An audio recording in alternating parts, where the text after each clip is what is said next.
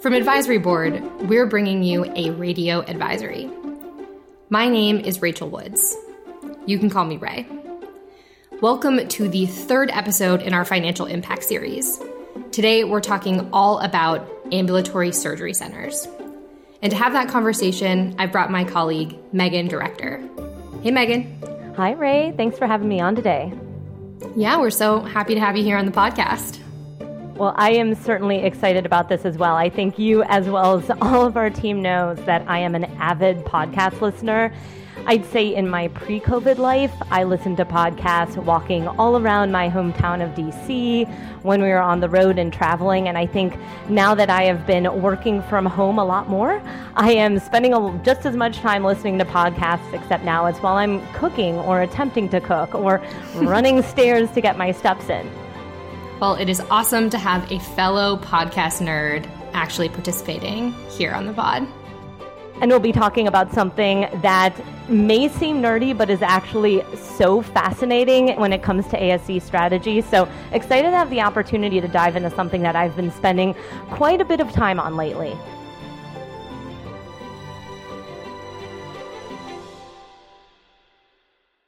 Before we start talking about the financial impact now, take me back to where ambulatory surgery centers were 6 months ago before the pandemic actually hit. Well, 2020 was actually already shaping up to be a really big year for ASCs. And let me just provide some context here. When we talk about ambulatory surgery centers, there are a couple different models by which they operate. So some of them are independently owned by physicians, but a lot of times they're partnering with a management company or a hospital or healthcare system in order to provide these services outside of the hospital in a freestanding site.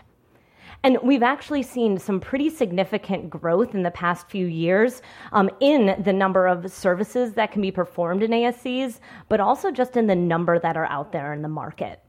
And the reason we're seeing this is honestly just more services are moving outpatient, leaving the hospital. And in the past, we were seeing this due to technology. We could discharge patients in the same day because we had better technology and services to do that. But now it's really driven by purchasers. So ASCs, they're lower cost. They're lower cost for CMS, for commercial payers, but also for patients who have to pay less in terms of copays. But I think another reason that we've seen some of the growth in this market too is they're just more accessible to patients. I try and imagine thinking about going into a hospital when you're having to have a procedure. You have to deal with the ED, you have to deal with frantic people everywhere, the parking, we hear that all the time. An ASC is usually seen as pretty soothing, easy parking, convenient. And so it's not only lower cost for patients, but it's actually been seen as just an accessible alternative for many. Yeah, as someone who travels quite a bit to visit hospitals around the country, I can attest to the fact that parking is indeed a pretty serious challenge at most hospitals. And you know, CMS doesn't necessarily make these decisions just based on parking alone, but primarily because of this cost differential, they've been accelerating this shift outside of the hospital outpatient department, moving more services to the ASC covered list.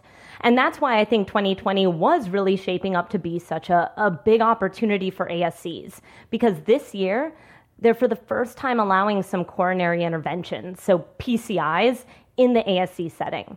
And this is huge because it's really the first time that ASCs can get a stake in the cardiovascular service line, a really profitable market. And they even added total knee replacement for this year as well. So as of a few months ago, there was a lot of excitement from existing ASCs, but also some interest from hospitals and physicians to understand what that opportunity would look like for themselves. 2020 was shaping up to be a high growth moment for ASCs. Mm-hmm. Now let's fast forward to today.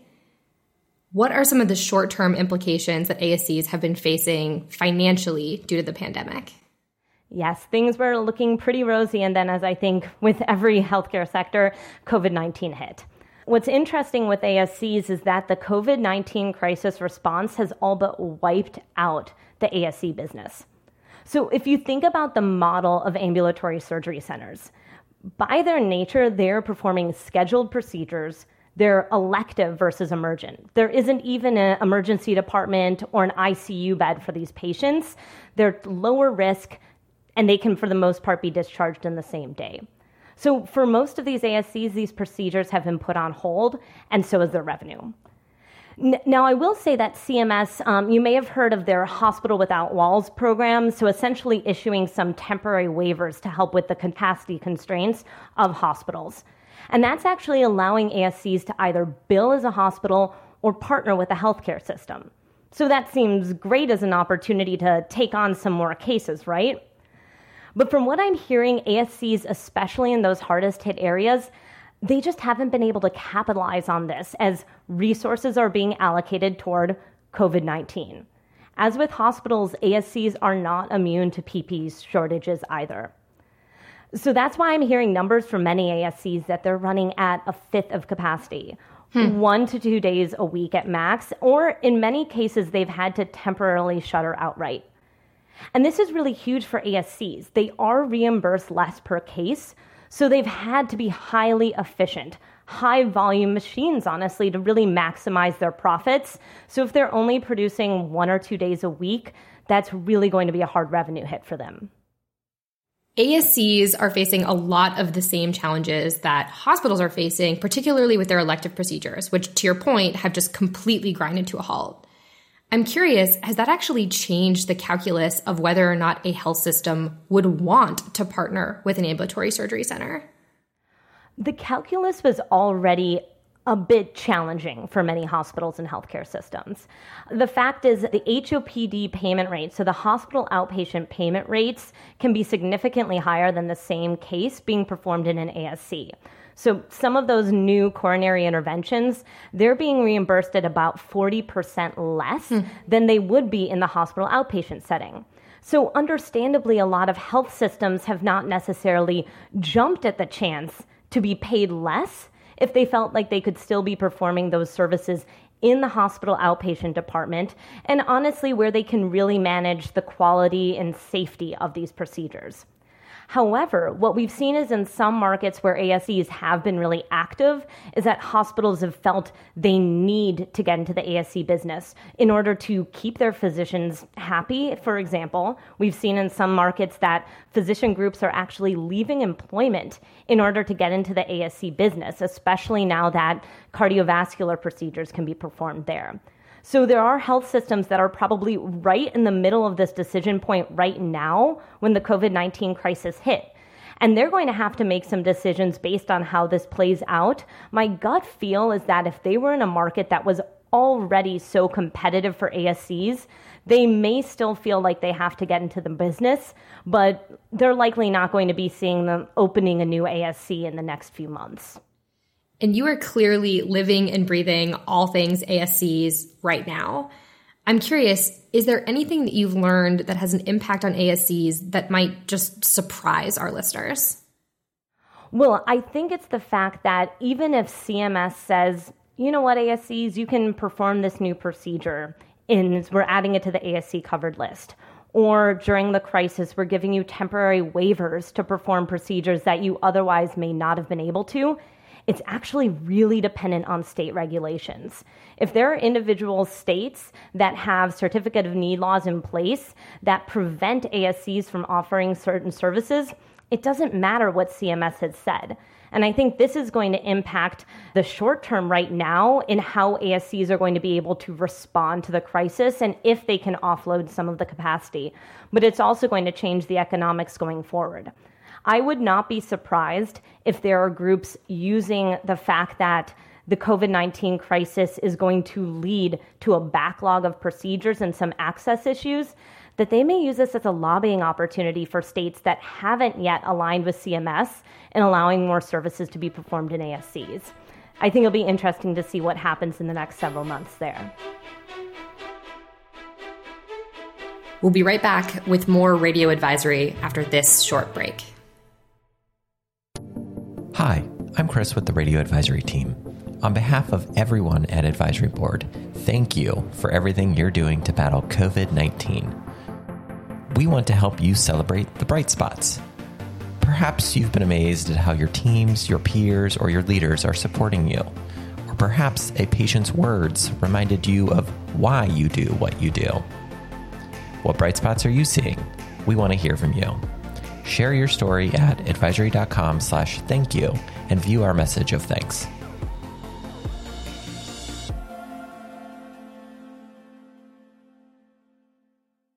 Let's keep going down this path of what might happen in the next several months. We talked about the short term, but tell me a little bit more about what the financial impact on ASCs is going to be in the long term. Well, Ray, do you want to hear the bad news or the good news first?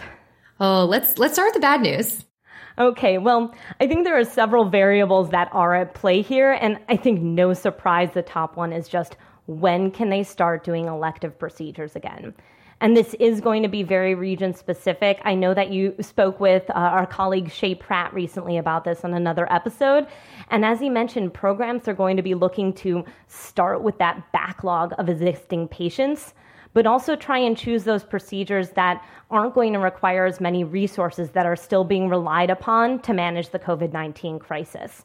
And if you're an ASC in a region where you haven't yet hit that surge of patients, it may be a while before you can really ramp back up to capacity. But I think we're also going to have to keep an eye on how long CMS is going to keep those waivers in place that I mentioned earlier for ASCs, and if they leave any of those flexibilities in place. The third piece that I think is going to have a significant impact, but very different on different ASCs, is just the ownership structure. So I mentioned earlier there are a couple different models in which the ASCs can be managed. This is where that bad news comes in. If you are a smaller independent shop, it may be really hard to weather this initial storm of the crisis. So you could really see that these smaller ASCs that just don't have the capital outlay of a management company that has a national footprint or a healthcare system that owns ASCs, they may actually have to look to seek shelter from one of those larger companies that has that national footprint and may actually be able to have the capital outlay to purchase one of these smaller firms right now. Now, if you also just opened your ASC or built out a cath lab to take advantage of some of these new procedures, you likely haven't been able to recoup that significant investment yet as well. So I just think we may see some more consolidation or closure as a result of this. And that's certainly something that we're going to be tracking with physician practices as well, where smaller, newer practices are certainly struggling. Tell me, what is the good news? Well, the good news, and this is actually where, again, this is my nerdy researcher side here, but I think this is where it gets really interesting. So for those ASCs that do weather the storm, that are able to manage their finances through this initial crisis where they can't perform elective procedures, they may actually find themselves in an environment that is more favorable to ambulatory surgery centers. So here I'll explain. In the midterm, once elective procedures start to ramp back up, ASCs will actually be in a really good position to capture that backlog of procedures that hospitals don't have the capacity to quickly reschedule. And ASCs are already really used to being able to have several procedures done at very high throughput, very efficiently, that they can get onto the schedule more quickly. So they may be able to take on some of those services that the hospitals just aren't able to get to as quickly. And we talked about this with Shay, but it's also likely that patients are probably just going to see ambulatory surgery centers as a safer alternative to the hospital, particularly a hospital that has seen a pretty significant surge of COVID patients. Definitely. I think we're already starting to see that. And I think it's no longer going to be just the parking that is going to be seen as preferable for the ASCs. It's going to be seen as a safer alternative that is off the hospital campus and away from the ICUs and EDs. It can oftentimes feel like all of this financial impact is just out of leaders' control. What should ambulatory surgery center leadership actually be doing right now? Do you want me to answer this from the hospital leader's perspective over ASCs or from the independent ASCs? Once again, let's do both. Let's start with the hospital leader side. Sure. So if you're a hospital leader and you're overseeing your ASC or ambulatory strategy for the health system, I would really think about how are you going to be able to demonstrate to patients and to those referring physicians that you can offer patients safe care. And by safe, I don't just mean quality and outcomes, but now looking at safety as protection from exposure to COVID-19. So that could be part of your COVID-19 response strategy for the health system, is that especially during the time where you are still seeing COVID-19 patients, you have an alternative access site for patients to receive care as they need it. So a lot of it will be that communication to make sure that patients and referring physicians still feel comfortable getting urgent care when they need it. How about if you are a leader over an independent ASC?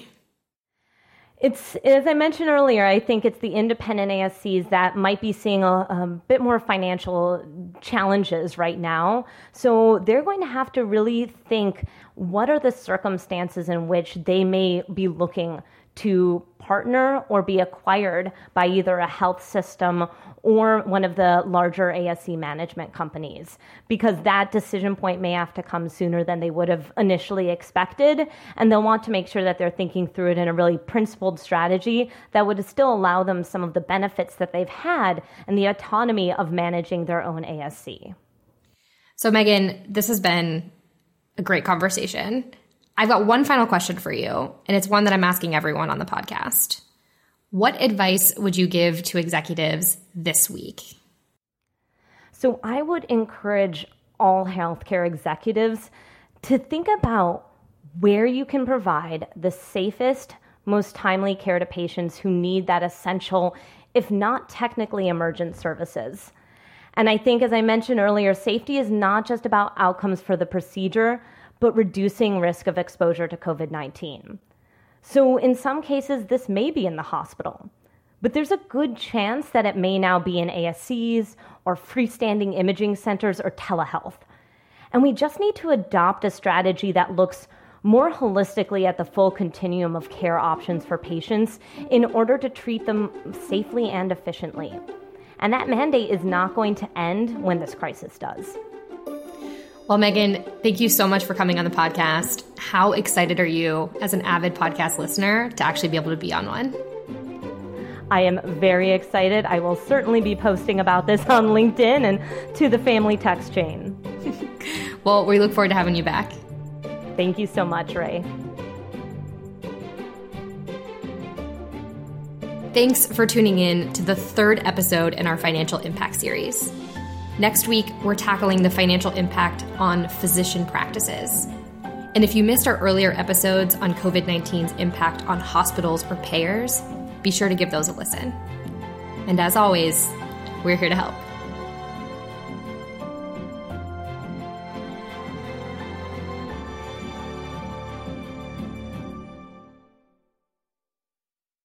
I like how we've created this universe where Ray's obsessed with parking. Parking and getting lost in hospitals.